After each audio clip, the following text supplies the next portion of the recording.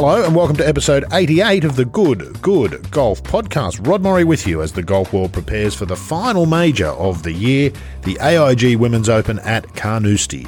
And what an event that will be, what a course that is. Really looking forward to watching that unfold this week. We'll have a full wrap-up of that tournament next week, but for this week, we had an opportunity that was just too good to pass up, the chance to chat with one of the game's best writers of the last 40 years, and so we grabbed it.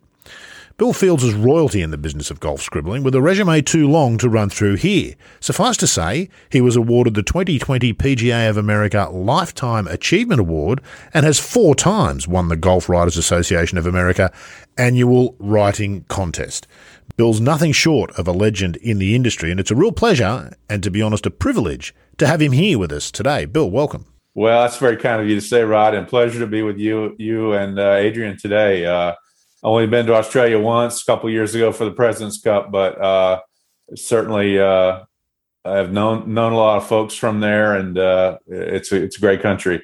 Yeah, well, in golf, we've certainly spread our tentacles far and wide here from Australia in the world of golf. Let's talk about that, Bill. How long have you been writing about, covering it, as I just discovered before pressing the record button, starting photographing and writing about the game initially? How many years has it been for you? Yeah. Well, almost 40 years. I got out of college 40 years ago this year, so sort of worked in a golf PR role for about a year, and then was a general sports writer for a couple of years in the South at a couple of different cities. But then got a job at Golf World US, the weekly, in 1984. So pretty much since then, I've been mostly golf.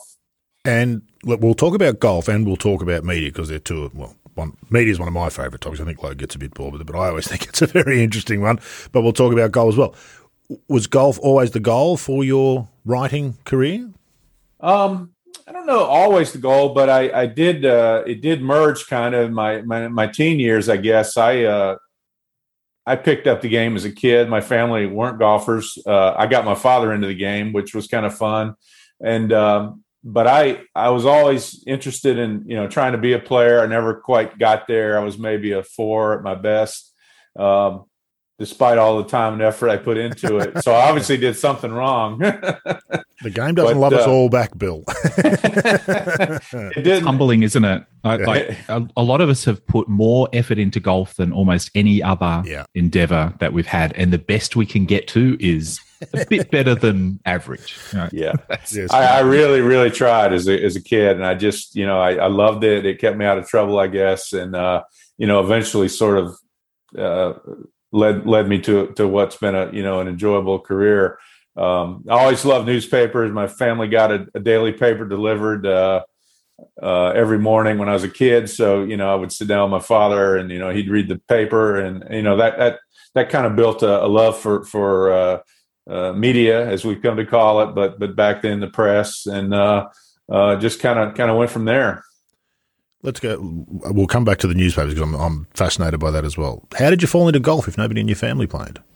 Well, I grew up in Southern Pines, North Carolina, which is 5 miles from Pinehurst. I was actually born in the hospital in Pinehurst, which is probably a mile or less from number 2 course. So was born in the golf capital, if not born in the game. My family, like I said, did not play, but you grow up in that area, and you see a lot of golf courses just on the course of your life, and it just sort of got drawn to it. I played a lot of sports as a kid: baseball, basketball.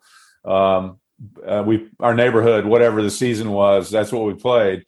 But eventually gravitated to golf when I realized I had a pretty good glove as a third baseman in Little League, but not much of a bat, and I kind of turned to golf when I was in junior high school.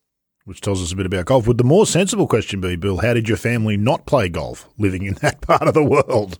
Well, it was a pretty, my mom was a bank teller, and my dad, at that time, when I was a little kid, he had done a lot of different things after getting out of the war. He'd been a farmer. He ran a gas station. He was a clerk in a liquor store. He worked in a factory. So he kind of had a bit of a hardscrabble career, but eventually got into small town law enforcement. And the last 10 years of his life, he was a policeman and a deputy. So he really enjoyed that. And he also, the last decade of his life, after I got into golf, he really did too. He wasn't a sophisticated golfer, but he loved to play, and we had a lot. He had a lot of fun, and I had a lot of fun when I played with him. I'm always intrigued by this, and maybe seems like a minor point. People who don't have any sort of golf background, how they actually find themselves. Do you recall the first time you were introduced to the game? Who did that, and how it went from there? Wow, the very first introduction. I don't know if I know I found when we cleaned out our family home a couple of years ago. When my mom had to move out, she's since passed away in her 90s, but I did find a couple of junior clubs. In fact, I think they're right here. I have them. Red shaft, wooden shaft with a little plastic head, and I must have banged that one around because of some tape there, a little repair job.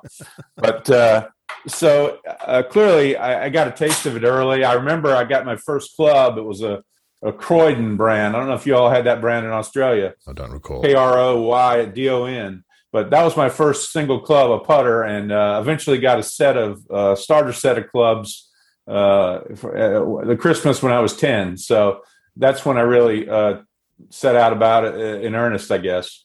The reason I ask, Bill, is because it's kind of important, isn't it? We kind of overlook. We all become golfers, and then we talk about golf, and we get into the golf media, and we do other things in golf, and all the rest of it. And we all kind of forget how it started for us. But if there's going to be a next generation of golfers, those stories are incredibly important, aren't they?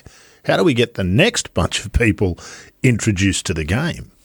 Well, I think a lot of people have put a lot of time and energy into that very question over the last 10 years or so, I would guess, and through different kind of programs.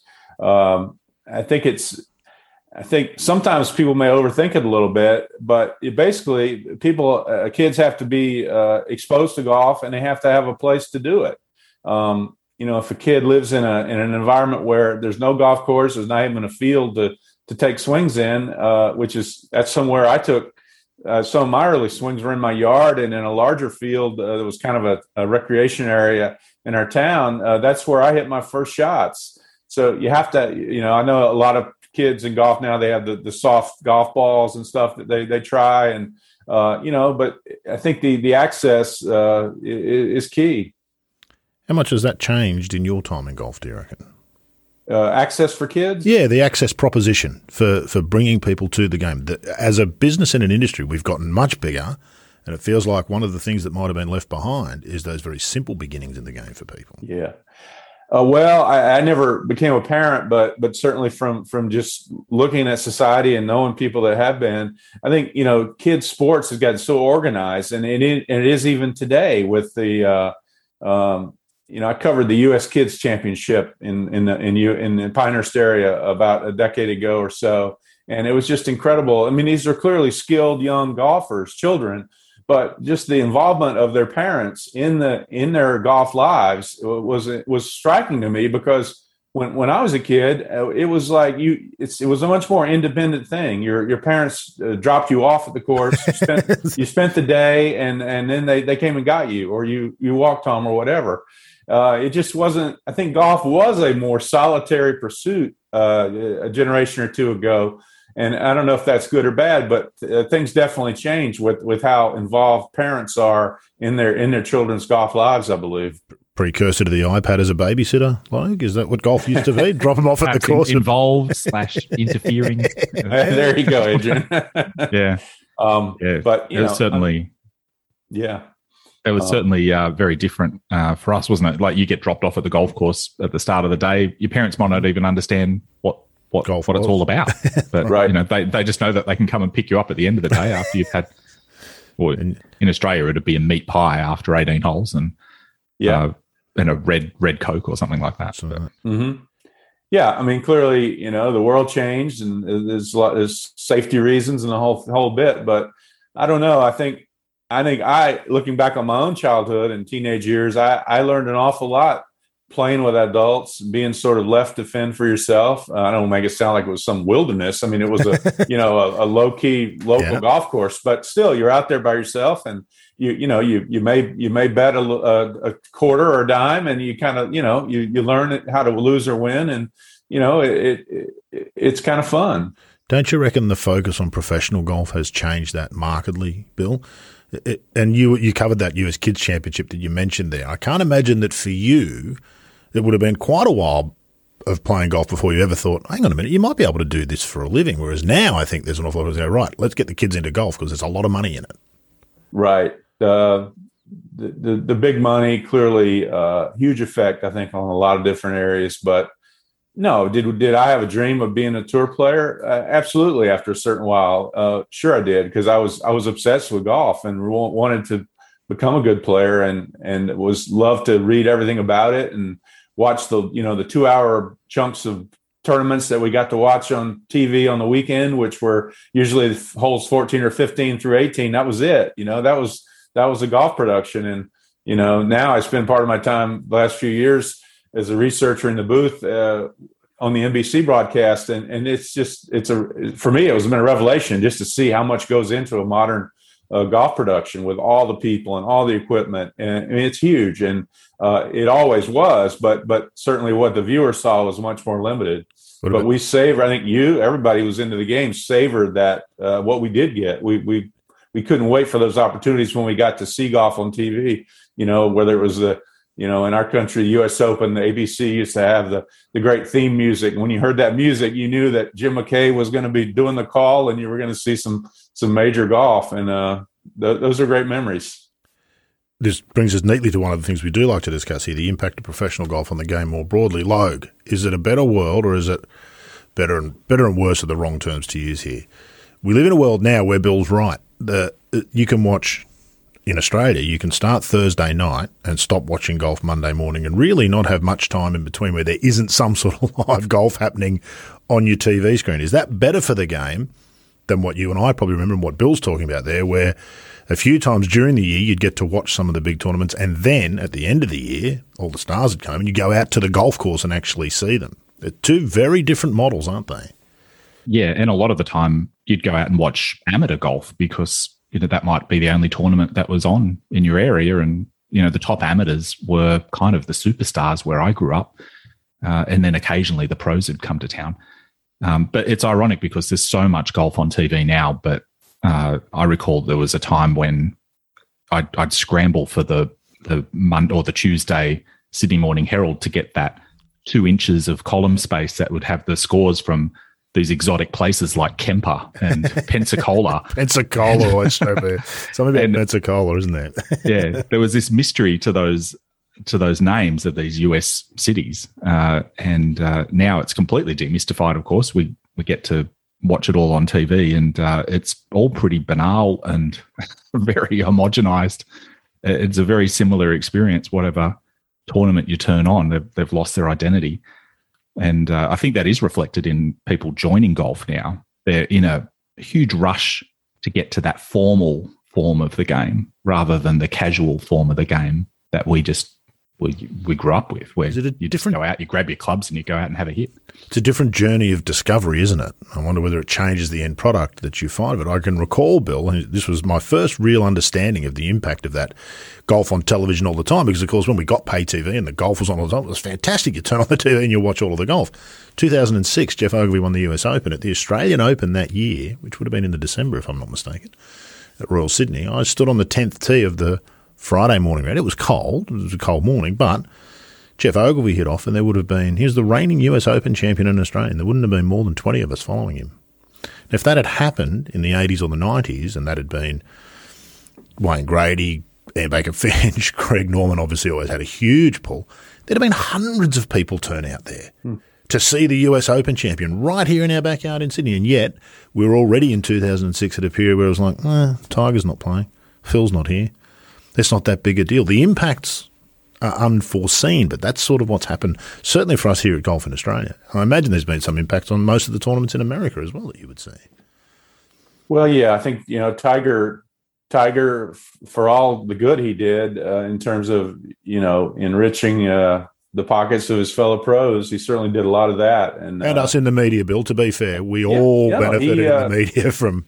Look at all the riches Rod's got. Yeah, we've got a President's Cup jumper on. Yeah, that's right. And with so many tournaments, every tournament being televised, it did at times feel like, if Tiger's not there, then it's a B or a C level event, which, if you gauge everything by Tiger, it kind of was, given how, dominating and captivating he was.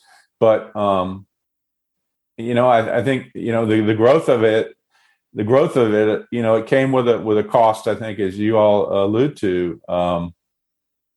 That every tournament that Tiger didn't play doesn't make it a bad tournament, but in terms of the interest, especially for the more casual fan who was maybe drawn to golf to watch golf, not necessarily play it, because Tiger certainly had an impact on some people taking up the game, kids. I don't think it was as broad as it was initially hoped. Mm-hmm. But to the casual fan, if Tiger wasn't playing, then it wasn't as big a deal. So I think it was a two-sided coin there in terms of Tiger. I distinctly remember 20 years ago my mum saying to me, I think Tiger finished third one week. She said, "Oh, what's wrong with Tiger? Is he all right?" It's like, he finished third. Was that? Remember he won 6 in a row? Was that 2000? 2000? Yeah, it was around mid 2000s. 99 6 in a row, because he was going for that. I think Miller had won 7 or something, in the modern era or something like that. So yeah, it was. It certainly changed things. What's that done? What's the impact of that, Bill? Is that better for the game? Are we at a point where there's too much golf? These are very real questions that organisations like the PGA Tour, the European Tour have to really think about, don't they? Is it necessarily good for the game? More is just good because there's more.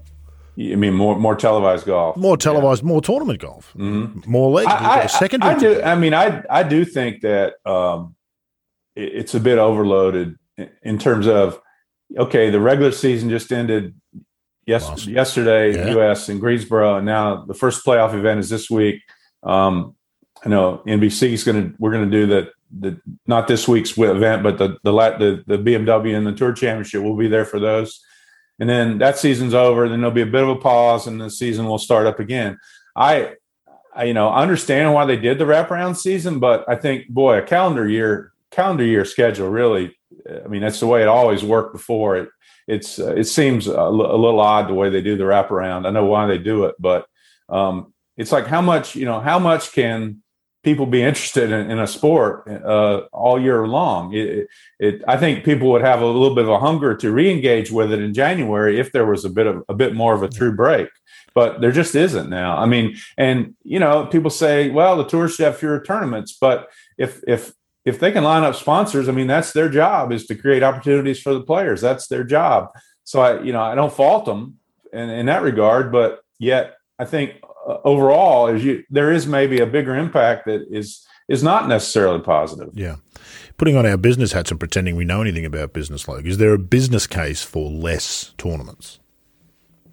Yeah, I mean, you look at some other sports counterintuitively. Well, it's not counterintuitive. It's just economics, that you make something more scarce that can become more valuable. And I think that works for the NFL, for example. Well, the Olympics and the World Cup are the prime example. Every 4 years, they're the two biggest sports events in the world by some margin. The Ryder Cup is every second year. It's the biggest event in golf globally every 2 years. Yeah. And look, I wouldn't say we've got too much golf, because I quite like that there's a place to play now for these skilled professionals. Like, it used to be very hard to make a living on tour. You could be, if you were good enough to be on the European Tour, that meant you're probably one of the top 10 golfers in the whole of Australia, which is unbelievable. But 10th best golfer in Australia is going to be struggling to have made a living on the European Tour, say, 30, 40 years ago. Mm-hmm. But now there's a place to play for the 50th, 60th, 100th best golfer in Australia. And why is that? And I think that's a good thing. Why is that good? I'm not being good, but it doesn't all need to be televised, I think. And there's in terms of the televising of golf, there's too much of the same type of golf being televised, and it chokes out the opportunity for other forms of golf to, get on our screens. So, yeah, I do think the wraparound season is an issue. I can see why. Damaged us here in Australia, there's no question, and other parts of the world. That's right. There's no room for golf outside of the US with the current US Tour schedule. That's the problem. Yeah, the next trick they're going to have to pull is to work out how to change the Gregorian calendar to have more weeks in the year, because don't tempt them. Yeah, so that's there's just not enough weeks, and make it more scarce. It would perhaps be more interesting, and it would allow everybody, golf fans, to see different forms of golf all around the world. Or more varied. I'd imagine from the American point of view, Bill, what's changed with all this 24/7 televised golf. One of the things that you've got over there that you didn't have 20 or 30 years ago is being able to watch golf from other parts of the world. And that seems from the outside to have been quite a hit. The opportunity is there, is it not, for the tour? Let's go forward 10 years and say the PGA Tour now owns the European Tour and it's just one big global conglomerate. There's an opportunity there, is there not, for a varied golf calendar, which I think everybody would be behind, where you do what you used to do and you get to watch golf from Australia in the middle of the night in America over your winter and our summer. Yeah, I remember 20 years ago or so when Kari Webb was making her big impact on the LPGA Tour, and Golf Channel started showing a couple of the women's events in Australia. You know, it was on at nighttime here, and I remember being so eager to watch those, not because she was such a good player at the time. You wanted to see what she could do, but it was also, you know, the courses. You know, hey, what do these courses look like? Mm-hmm. You know, I think there was that. I think your point is very valid. I think, you know, if you eventually have a tour event, a PGA Tour event in Buenos Aires or whatever it might be, it would be cool to see a tournament played there. I know NBC's did the tournament in Mexico City a number of years in the recent past, and you know, that's kind of a cool thing to see. It's you know, it's an inland course. It's not, you know, it's at altitude, and you know, it's a little different from your run of the mill East Coast U.S. or Southwest U.S. Course. I think claustrophobic is the word you're looking for there, Bill. That Chapultepec golf course is what we call claustrophobic. Well, the most striking thing about it is that the tour couldn't send out their advanced team and replace all the sand in all the bunkers. Like, it just has the bunkers that the members there have to put up with. Yeah. You know. That goes to a good point. And John Steinbreeder had a good story on the Global Golf Post this morning about the story about the increasing green speeds. And I think that the speed of the greens and the uniformity of maintenance, you know, I'll probably get a golf superintendent to get mad at me for saying it, but because obviously if you're in that craft, you want to do your job as best you can. But I think the almost absurdly manicured green space that we play the game on now in many places, it's like, wait a minute, this is overkill. This is too much. It wasn't meant to be like this. Just because a mower can get the grass down to 14, does that mean it should? You know, I think these are all questions that are valid for the game moving forward, especially with environmental concerns and the climate crisis, where, you know, you may have to step back how things look just for real world reasons. There are broader issues at play, aren't there? Our language now. I was just going to say, Bill's climbed right into our wheelhouse here. Off you go, Logan. Fill him in. It is true, though, isn't it? And we talked about it a lot here, and it's one of my bugbears. The image the game has outside the game, Adrian, is by far, I think, its biggest issue. Forget about distance, the ball. All those internal golf discussions aren't going to matter jot if the rest of the world decides, you know what, you use too much water, you take up too much space, you haven't made the case, we're going to close you down.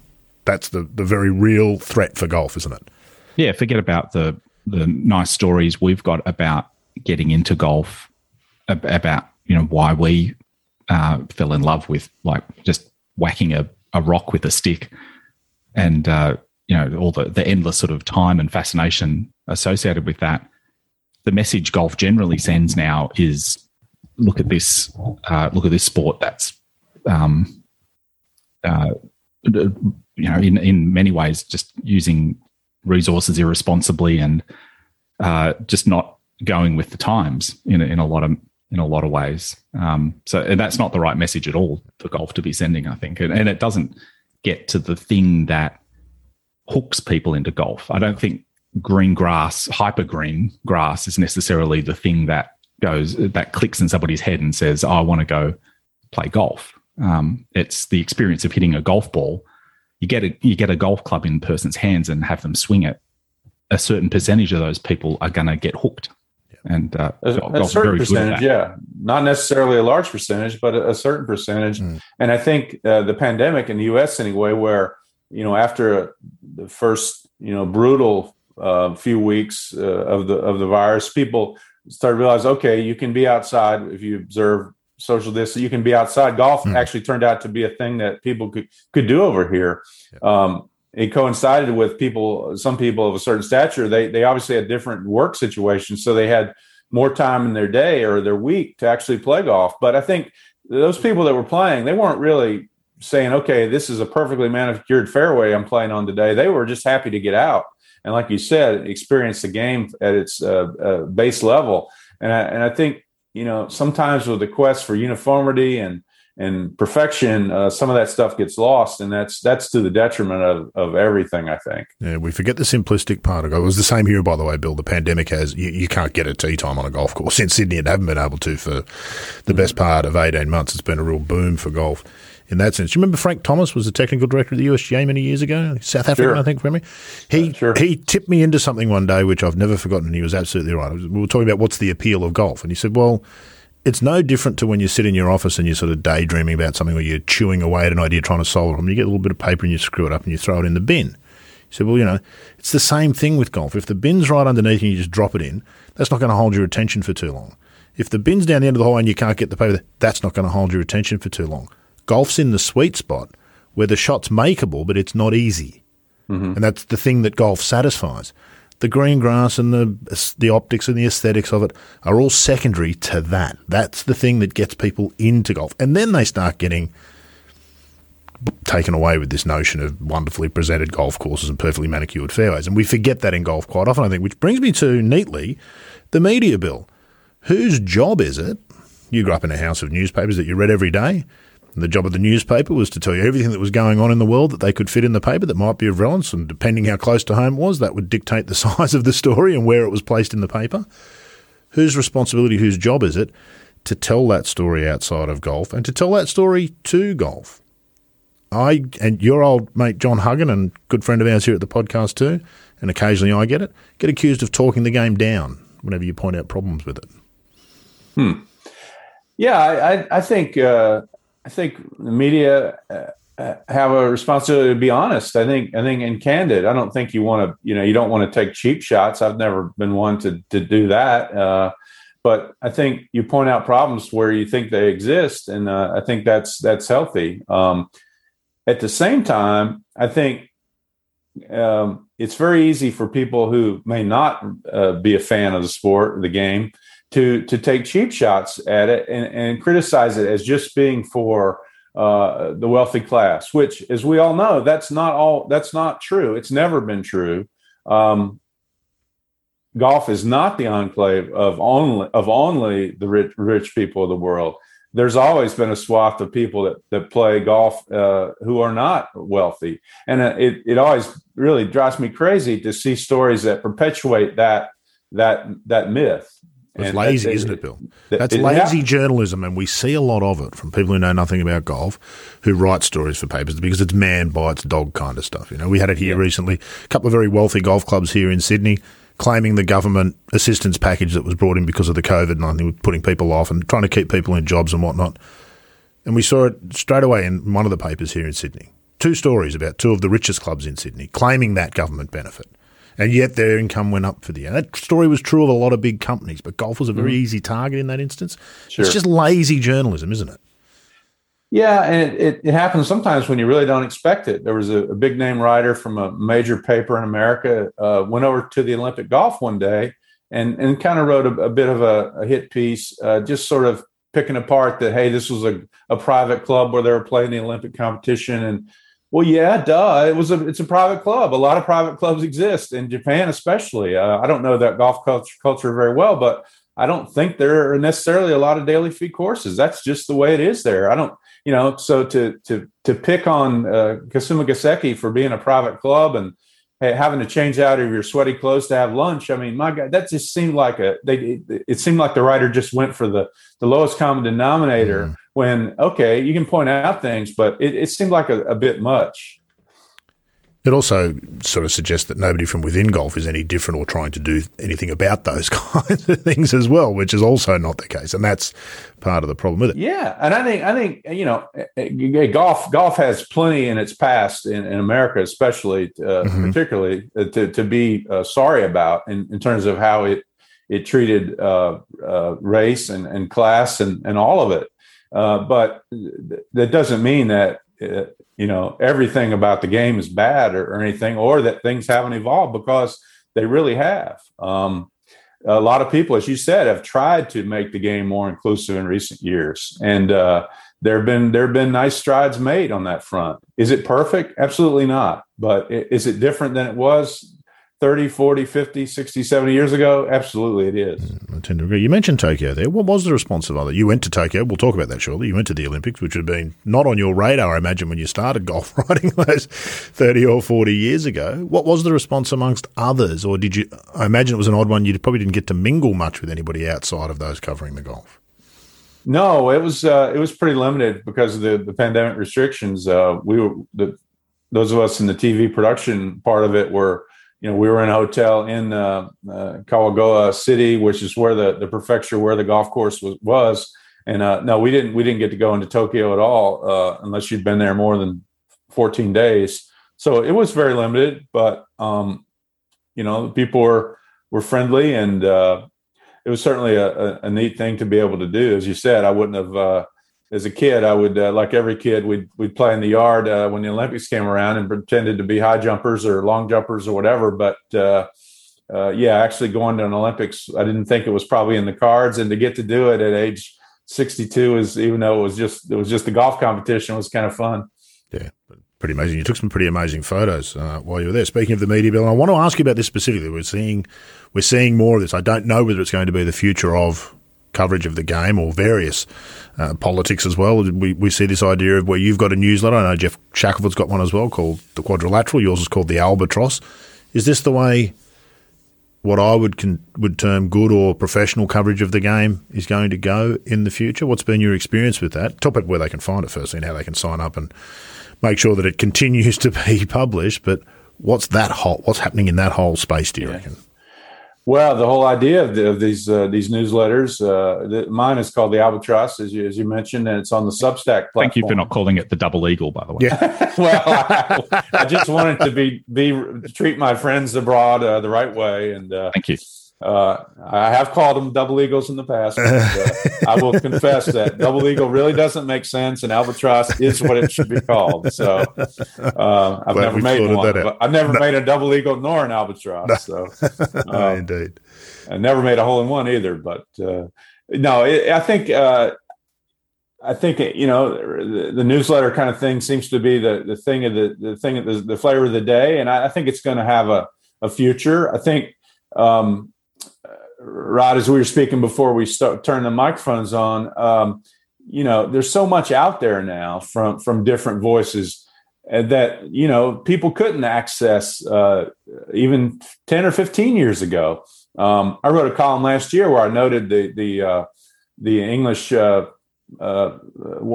professional, Megan McLaren, and how, she writes about the game, and, she wouldn't have had a place to put those thoughts necessarily where someone in America could read them, as I've been able to, and as many others have been able to read them. Her very honest and very, very literate commentary about her golf and the game.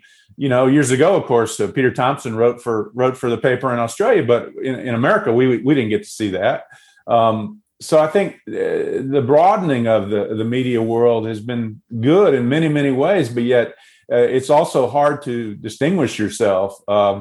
Here I've done what I've done for 40 years almost, and certainly have created a bit of a reputation for whatever that I've done. But yet it's still hard at this point to separate myself from everybody else, given there's so much coming from people. Do I really want to read this guy? I'm reading it over here. And, no, do I want to pay for it? No, I'll just, so it's a complicated scenario. It's not just golf. Meg, by the way, has been on the podcast here a couple of times. She's one of our favourite guests here on cool. Good. Yeah, she's a great one. And as you say, an extraordinarily good writer. You've been more of a consumer for most of your life, Logue. You're now, whether you like it or not, you are kind of working media, doing a weekly podcast. I realise how difficult that must have been for you to say. I nearly choked on it as it came out, but we've talked about this. Well, what's your take on this whole, as a consumer and for consumption? It's never been so easy to get published. It's never been so hard to get paid. Writing used to be a trained profession, like being a plumber or an electrician or a carpenter. It was a skill that you did an apprenticeship and you learned and then you were at whatever level you were. If you're Bill, you go using your chisels to make stairs to create amazing masterpieces. Fabulous writer, done some amazing work over the years. If you're more like me, you were a daily hack and you produced daily reports about stuff, and there was a place for you. It's not like that anymore. As a consumer, does it matter? Is it only us, people like me and Bill, sort of given our time and energy to become that bothers? Because it does bother me. I think you lose something when you move away from that model of it being a profession. Yeah, I certainly think you do. Look, I used to love, getting the Golf Digest every month and pore over every single column, and the feature stories I thought were fantastic. And the cycle now for a Golf Digest is so vicious that they're publishing. I subscribe to the RSS feed now for a lot of these magazines, and I'm shocked that they post 15 articles a day, and that's such a grindstone. And I don't read. I read hardly any of it. I scan the headlines. I think I'd probably be getting more value out of a publication if I was reading everything they published, but it was only once a month rather than 15 articles a day. McKellar, you mean? McKellar, Golfers Journal, that kind of idea? Yeah, look, and so that still exists. I think as consumers, we've got more choice than ever, don't we? Look, you can go to fairly obscure blogs like a Will Bardwell or something and get some superb writing. Mm-hmm. And it's fantastic that someone like a Will Bardwell has a voice and is contributing to the discourse in golf. Golf needs more input. Will Bardwell. More different voices. From Will Bardwell, but it doesn't get that, does it? Like, what it gets is for every one Will Bardwell or Garrett Morrison that the golf internet world has thrown up, there's 1,000 numbskulls who shouldn't be allowed near a keyboard. That's the truth of it, no? There is, unfortunately, and the consumer has to wade through all of that, and it's a lot of noise. But, if you're looking for good content, there's more of it than there's ever been, but it's just very difficult to find. I think podcasts are great because it allows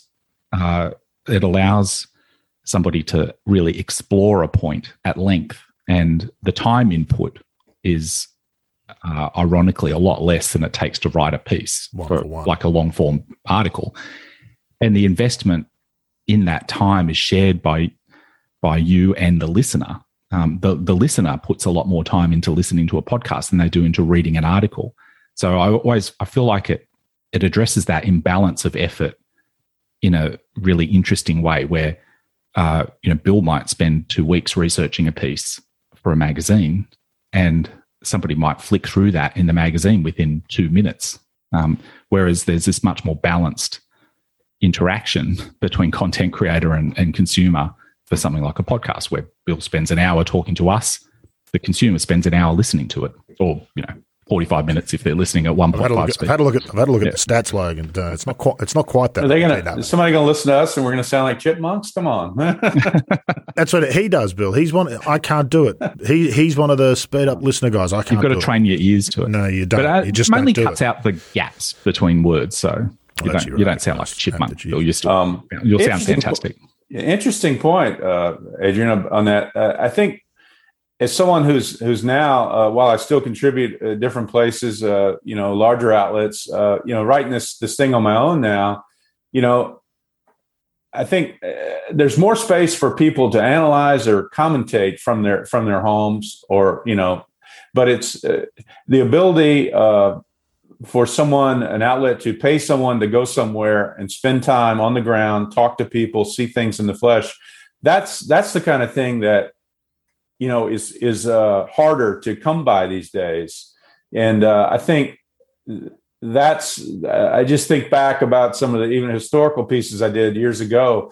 I did a story about Willie Anderson, the 4-time U.S. Open winner. And, I literally went to Golf World paid my expenses to go down to Pennsylvania on a train and spend a night or two and go to a library where I literally found the cause of death as indicated in the files in that city archive. And that's the kind of thing that added a lot of depth to that story. And, if Golf World wasn't willing to pay those expenses for that trip, I wouldn't have come up with it. And I think it's easier to be able to offer commentary or long distance analysis, but there is no substitute for being somewhere and doing that in person reporting. And I think as the media business has contracted, the media outlets are less willing to spend that money, and that's a shame. You're talking about the difference between reporting and blogging, essentially, aren't you, Bill? That's the truth. Yeah. Reporting and or just off the cuff commentary. Of course, I mean, part of what I do on my newsletter is I do offer analysis or opinion, but I think if everybody is doing that and there's no reporting, then the game and the golf media is losing out. Yeah. It's not been some evil plot by somebody to do away with reporting as a notion. As you say, it's a very complicated business. We're in the middle of it. Who knows how it's going to pan out or where it's going to end? But the business has fundamentally changed, hasn't it? If you look at it through the golf prism, golf magazines were essentially paid for by the golf industry, predominantly manufacturers, followed by resorts, courses, places to play. You've only got to open a golf magazine to see where the money is. It's in what we play with and where we play, the travel, those kinds of things. Once the internet developed, there's less need to invest money in advertising in magazines. As more and more of the audience was online, you developed your own. So all the manufacturers now have their own websites and essentially their own media. It doesn't mean they've completely withdrawn from the magazines, but it's gotten a lot messier, hasn't it? And more complicated for them as well. It used to be simple. If you were Titleist, you just bought ads in Golf Digest in the US. That's the biggest golf market you could find. It's not that simple anymore. No, it has gotten more complicated. And for journalists trying to make a living, more difficult, frankly, because a lot of things have changed. And as you said, athletes are now taking things in their own hands in terms of writing their own pieces, like for the Players Tribune, where or on the LPGA website. And I'm not saying that things. I'm not saying those are bad things to be around, but if they exist at the expense of having the traditional journalists reporting, then that's not a good thing. Those other things, it all needs to exist, not just one type of piece. It just like you guys probably hear it. Somebody will say, I just get my news from the internet. Well, somebody at some point in the chain is actually paying for that reporter to be in a foreign land or at a sporting event or wherever it might be. There's a sense that this stuff just magically appears when, in fact, somebody is paying money to send somebody to that location. So you can get your news from the internet.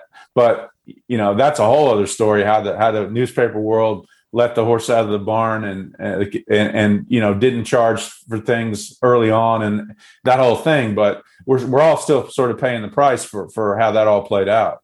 Well, I've often wondered, the information on the internet is so accurate. Yeah, that's right. You can find whatever information you want. Pick your opinion and go out there and then have it backed up for you, which is the sort of the truth. That's the scary part.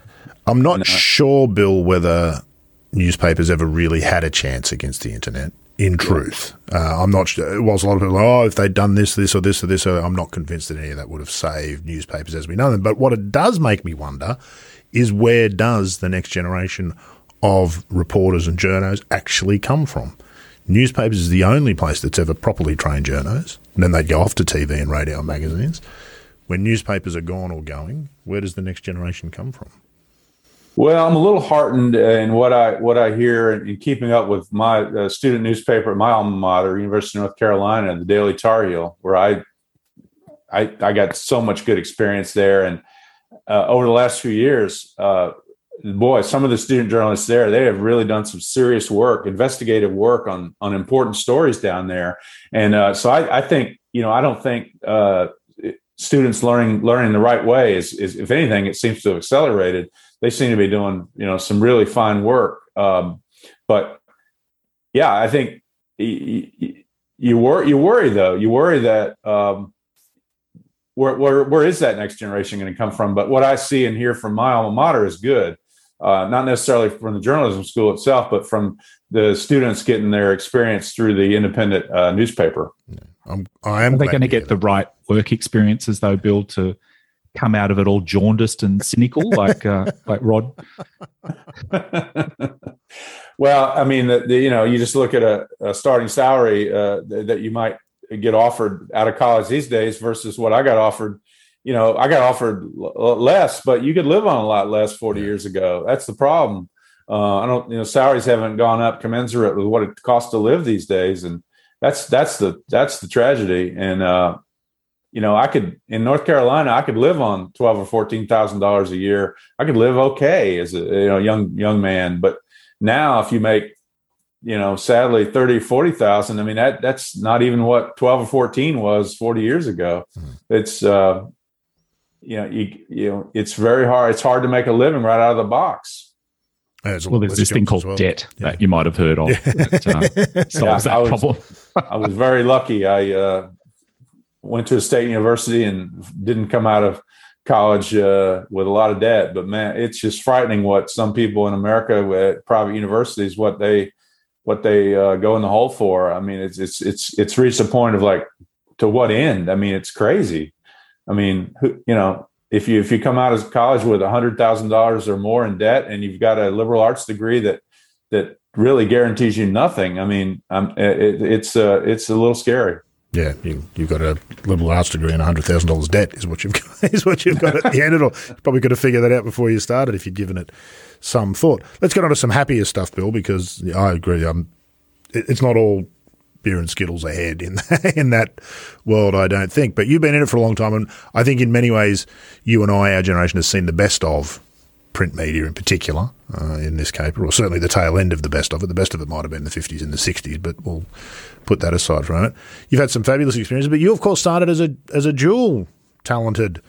We see now that journos have to be everything. You've got to be able to do video, audio, and text. We can see that was it, but you did photos and words when you first started. How did that come about? I don't recall that being the case when I first started in newspapers. So, well, it was really Golf World US. In its years from founded in 47, and I joined them in 84 when it was based in my hometown. It was a very small operation, very small. It was just a couple of editors and a fact checker and a typesetter, and then the people that actually printed the magazine in the back of the building. But yeah, they basically said, "Hey, we'll hire you, but you got to learn how to take tournament photographs too," which is, I was up for it. And I learned how to do it. And the person who had the job before me, Jim Moriarty, a very good friend of mine, he learned and became a very accomplished photographer and really concentrated on photography for the next 10 or 15 years until he got back into writing more. Wrote some wonderful stories for Golf World in the 2000s and into the mid, 2014 when Golf World print edition was killed off. But yeah, it was kind of fun. It was I could learn on the job. It was a smaller world, obviously, and if I really messed up, it wasn't the end of the world. So it was fun to do that, but yeah, and a little intimidating as well. But I had some experienced friends that I listened to and learned the best I could and got competent at it. And I got to say, photographing a golf tournament, a major particularly, it really always had a bit of an athletic connotation in terms of the adrenaline that you got and trying to keep up with the action. And it was physically taxing, but a lot of fun also, especially if you did get the goods that you needed when the thing was over. And that would have been at a time when you would have had to get back to the darkroom to just find out whether you'd got the goods or not, Bill. You didn't get to look on the screen and know straight away, did you? That's right. Most of all my work really was in the pre-digital age, from the mid '80s into the late '90s, and we shot a color slide film. So we didn't. I didn't develop that myself, but you had very little leeway with exposure, and you didn't know what you had, and it was.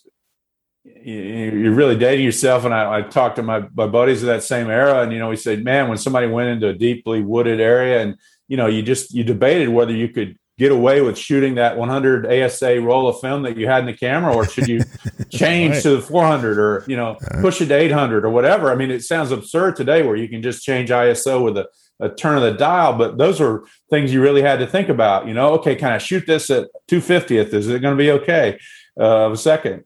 So all that stuff now, it sounds like craziness to people that shoot digitally, but all that stuff, it was it was challenging, but it made it fun when you succeeded, for sure. Horrendously expensive too, Bill. I can recall back in my daily newspaper days, I worked in the Wollongong Bureau outside of Sydney here. It's a satellite city, probably an hour and a half south of Sydney here, and we had our own bureau there. But if we had to go further south and do any photos, there was a lady down there who was a hobby photographer. She had a darkroom set up, and it was fantastic. And the photographer from our Wollongong office had got to know her, so whenever we went down there, she'd let us use the room in return for a box of photographic paper. I think there were maybe 24 sheets in it, and that was like gold for her because the price of that was outrageous. And, of course, at the News Limited office in Wollongong, we had boxes of the stuff stacked up 7 feet high in the dome. Mm-hmm. You just grabbed 2 or 3 boxes. But to her, you'd see the look on her face whenever we were coming down because she knew she was going to get 2 boxes of photographic paper, and it was a couple of $100. So, you know, for an amateur photographer, it was an amazing thing. You're into photography too. Like, I never got into it. I've never been interested. What is it about photography? Why do you guys like taking pictures? I don't get it. Well, for me, sorry, you go. No, go ahead, Adrian. You go ahead. Well, for me, I was lucky enough to play a lot of different golf courses at one point when we were traveling, and I felt that, you know, here is an opportunity. I'm at these amazing places. I want to start documenting it well, but as much for me as anything. And I got to the point where I was amazed that people weren't taking photos as they were playing golf at some of these places. And I was like, well, you know, why aren't you taking photos? So that's what that was the seed that started it for me. But now I enjoy going to tournaments and photographing tournaments, and I think that's a real interesting challenge. It happens quite quickly, surprisingly. As Bill said, it's golf is slow, but you've kind of got to be ready all the time because the moments happen so quickly and they're so fleeting. So I think there's a challenge to that, photographing tournament golf. I'm very lucky that I can just do it as a hobby. I think it's a pretty tough gig. A friend of ours, David Teese, tells us about, a very good shooter, who tells us about what it's like to be, a staff photographer for Getty or somebody these days. It's quite a grind, having to do multiple sports, and the cycle's extremely quick. You know, it's talk about not having to develop film. It's going from the camera straight to somebody in an edit suite back in Sydney within minutes of taking a photo. And getting shoved up on Getty for the news feeds all around the world, and that's literally the ratio of photos that actually make an impact to the photos. The number of times you hit the shutter button would be in the tens of thousands to one. Mm-hmm. Yet that photo can stand out. And I was just going to mention, Brent goes to what I was going to say is that for all the video that we saw of Phil Mickelson winning the PGA at age 50 in May at Kiawah Island this year, a still photo by Darren Carroll, a really fine photographer based in Texas. His photo of Phil kind of in the crowd, surveying the scene, the crowd right behind him. It just something about that photograph. That photograph will be called up, decades from now as a moment of that Phil's amazing win, unexpected win. It just sort of captured, who he is at this time and what was going on. It was just a tremendous photo. And, I think you're always going to have that, even if it comes to it that every photograph will be picked out of a video, which is, it's coming to that in some ways, but that one moment is still going to be, have a memorability that moving pictures don't have, I think. I couldn't agree more. I've always had it. You can always recognize a great photo, I think. You can see hundreds and hundreds of photos. On any given day, you see hundreds and hundreds and hundreds of photos. But whenever one stands out, the one that you're talking about there, the one of Tiger at the Masters on the 18th tee that was just captured right at Fred transition. Bush. Just an extraordinary photo. I mean, they wrote a story about it in the magazine. Yeah. I'm pretty sure I read that story. I wrote a long essay 2013 when the U.S. Open returned to Marion. I wrote a long piece, which you can still find it online, about the High Peskin photograph of Hogan. Uh-huh. But I used that photograph and really analyzed what went into that. But I also got into golf photography as a whole. And I talked about Fred Vuic's great photo of Tiger being sort of the more modern equivalent of that photo. Yeah. It was a fantastic image. Might have been your piece I'm thinking of. Am I right in thinking that it's one of the very few photos Tiger's ever requested a copy of for himself? I don't know. I would certainly, if I were him, I would want that on my wall, given that, what he was doing and how wonderful an image it is. Yeah. What have been some of your favourite stories over the years, Bill? You've written, Lord knows how many you've written, but you've written fabulous in-depth pieces, which is a whole different thing to covering tournaments, which would be a very bland box to put it on. What have been some of your favourites? And I know you've written at least one book that I know of because we had you on State of the Game to talk about it. Yeah. Well, I got about 30 stories in that anthology that came out 7 years ago, but one of those stories still sticks with me. Feature about the late Bert Yancey, the American who was battled manic depression, more commonly called bipolar disorder now. But, it was just about his life and his passion for golf. And I think I really did and nail it as best I could in 4,000 words. I know one of his siblings kindly wrote me after the piece was published and thanked me and said, I didn't think anybody could do this in a magazine piece, but you've done it. And that made me feel quite good because I really immersed myself in that story and was really proud of it. And I think it tried the best I could to tell who this guy was and the struggles he went through and his obsession with the Masters that he came close in but didn't win. And he was a unique tour player for sure. Did he not make clay models of the greens, replica models of the greens at Augusta National? He did. He made models of the Augusta greens to try to better understand them and out of Play-Doh, and he painted them. And he left them. He would leave them under. He stayed in the same house, rental house, and coincidentally, the family's name was Masters. So it was amazing. The man's name was J.B. Masters, and the house no longer exists. It was lost when the club bought a lot of that land and turned it into parking lots.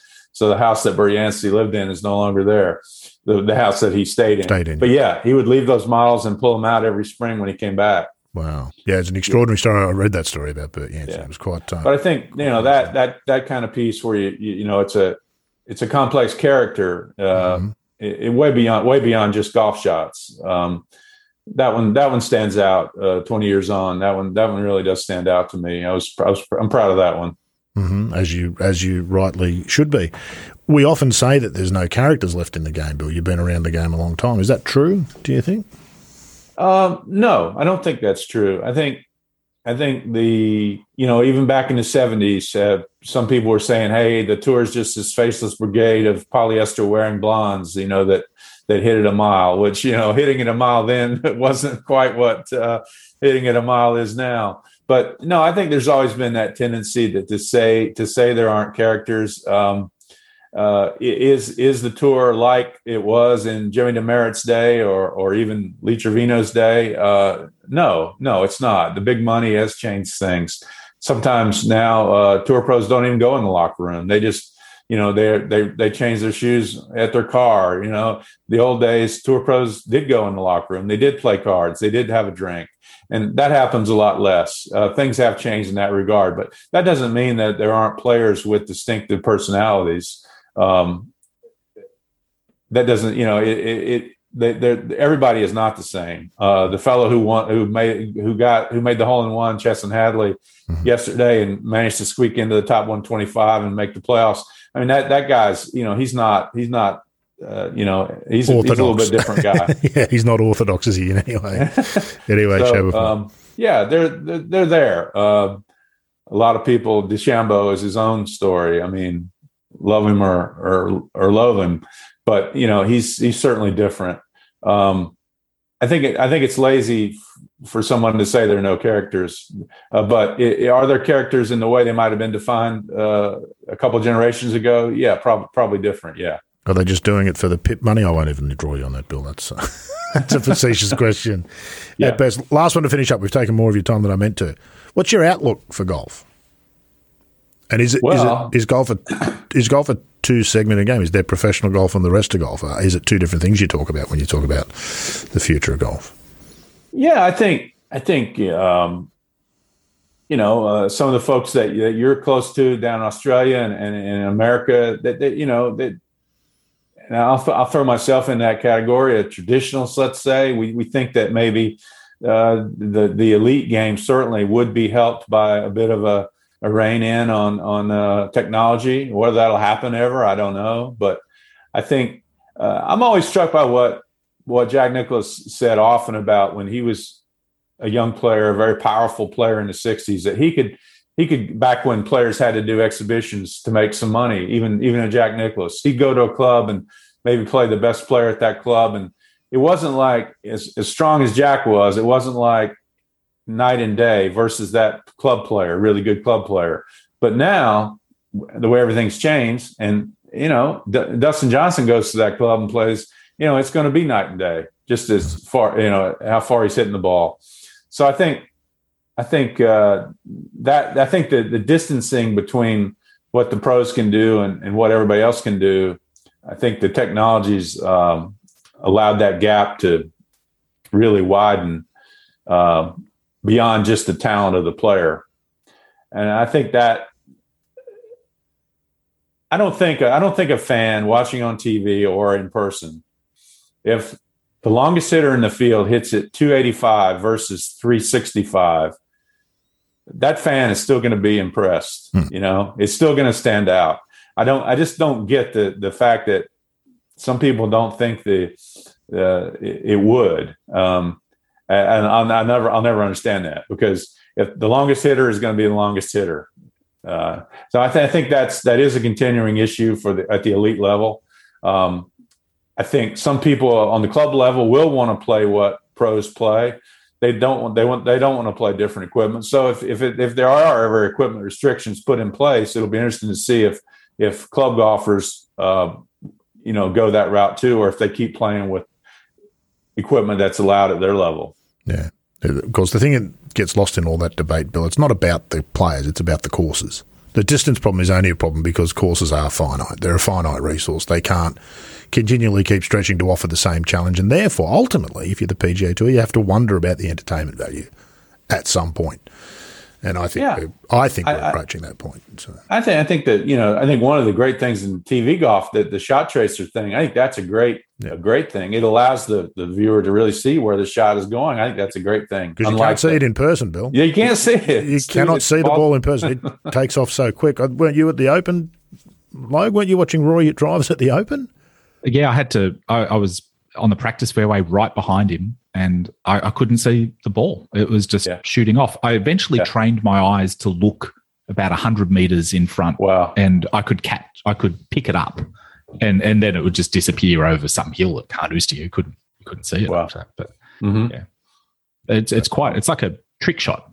The way he hits driver, it's quite a thing. Yeah, you wonder what the ultimate value of it is in a game where these things are relative as opposed to absolute. If you want to be the longest driver, go in the long drive competition. But long drive competition is not as popular as golf for a reason. It's a single faceted pursuit. Right. That makes it ultimately less interesting both to watch and to play. Bill, it's been great to talk to you. Tell me where we can find the Albatross so people can go and sign up. It's on the Substack, SUBSTACK, the Substack platform. So it's the albatross.substack.com. It's same place where Jeff Shackelford's The Quadrilateral exists. Yeah. So you can find me there as well as Jeff. And what are the options there, Bill? Is there a free version, a paid version? Yeah, you can subscribe for free, or you can pay a monthly or a yearly fee if you think it's of value. So hopefully over time more people convert to actually paying, and I'll be writing a bit more hopefully for it. But how often do you put it out? Is it on a regular schedule? It's basically weekly. Basically, been doing one a week. Missed a week or two because of the Olympics, but that's my goal, and hopefully a little more often for paying subscribers down the road. Something extra for them. Well, it's been fantastic to catch up with you today, and I can see Logue looking that up to get the link so I can put it in the show notes while you're talking, which is very good of him. Thank you. Yeah, well, that'll be in the show notes. You brace yourself for dozens more subscribers. Well, I want to build up my Australian base, because I do have some subscribers. It's kind of cool. It's such a global game now, Bill. That's the truth of it, isn't it? I mean, we're all watching the same things and getting the same coverage. That wasn't the case 20 years ago. There's very much, we all see the game through the same lens, no matter where we are in the world now. You know, I'll just end on this anecdote. Years ago, when Bob Charles was getting inducted into the World Golf Hall of Fame, there was a teleconference, and I was on the call, and unprompted, Bob sort of was talking about how he, his interest in golf as a young man. And he said he subscribed to Golf World in the U.S. Yep. And gosh knows it would arrive, a month or more, or 6 weeks later probably. But he loved to get them to keep up with what was going on the PGA Tour, and Hogan particularly. So, I mean, I love to hear that story, because, even though it was late, that's where he was getting his information about the world that he wanted to join someday. And as someone who later worked at the magazine, I was always struck by that as being very cool that he said that. And now we sit here and talk over video like the Jetsons. Remember when we used to watch the Jetsons and say as if that'll ever happen? Man, there's a Jetsons were ahead of time. Man, they were. God, I love that show. But yeah, we never thought it was going to happen. But we haven't got the flying cars yet, Bill, where they drop the little one out of the bottom and he goes off to school in his own little. That's what I want. When we get to there, then I'm going to say this stuff's easy, but the flying cars is what we want to get to. That's the place.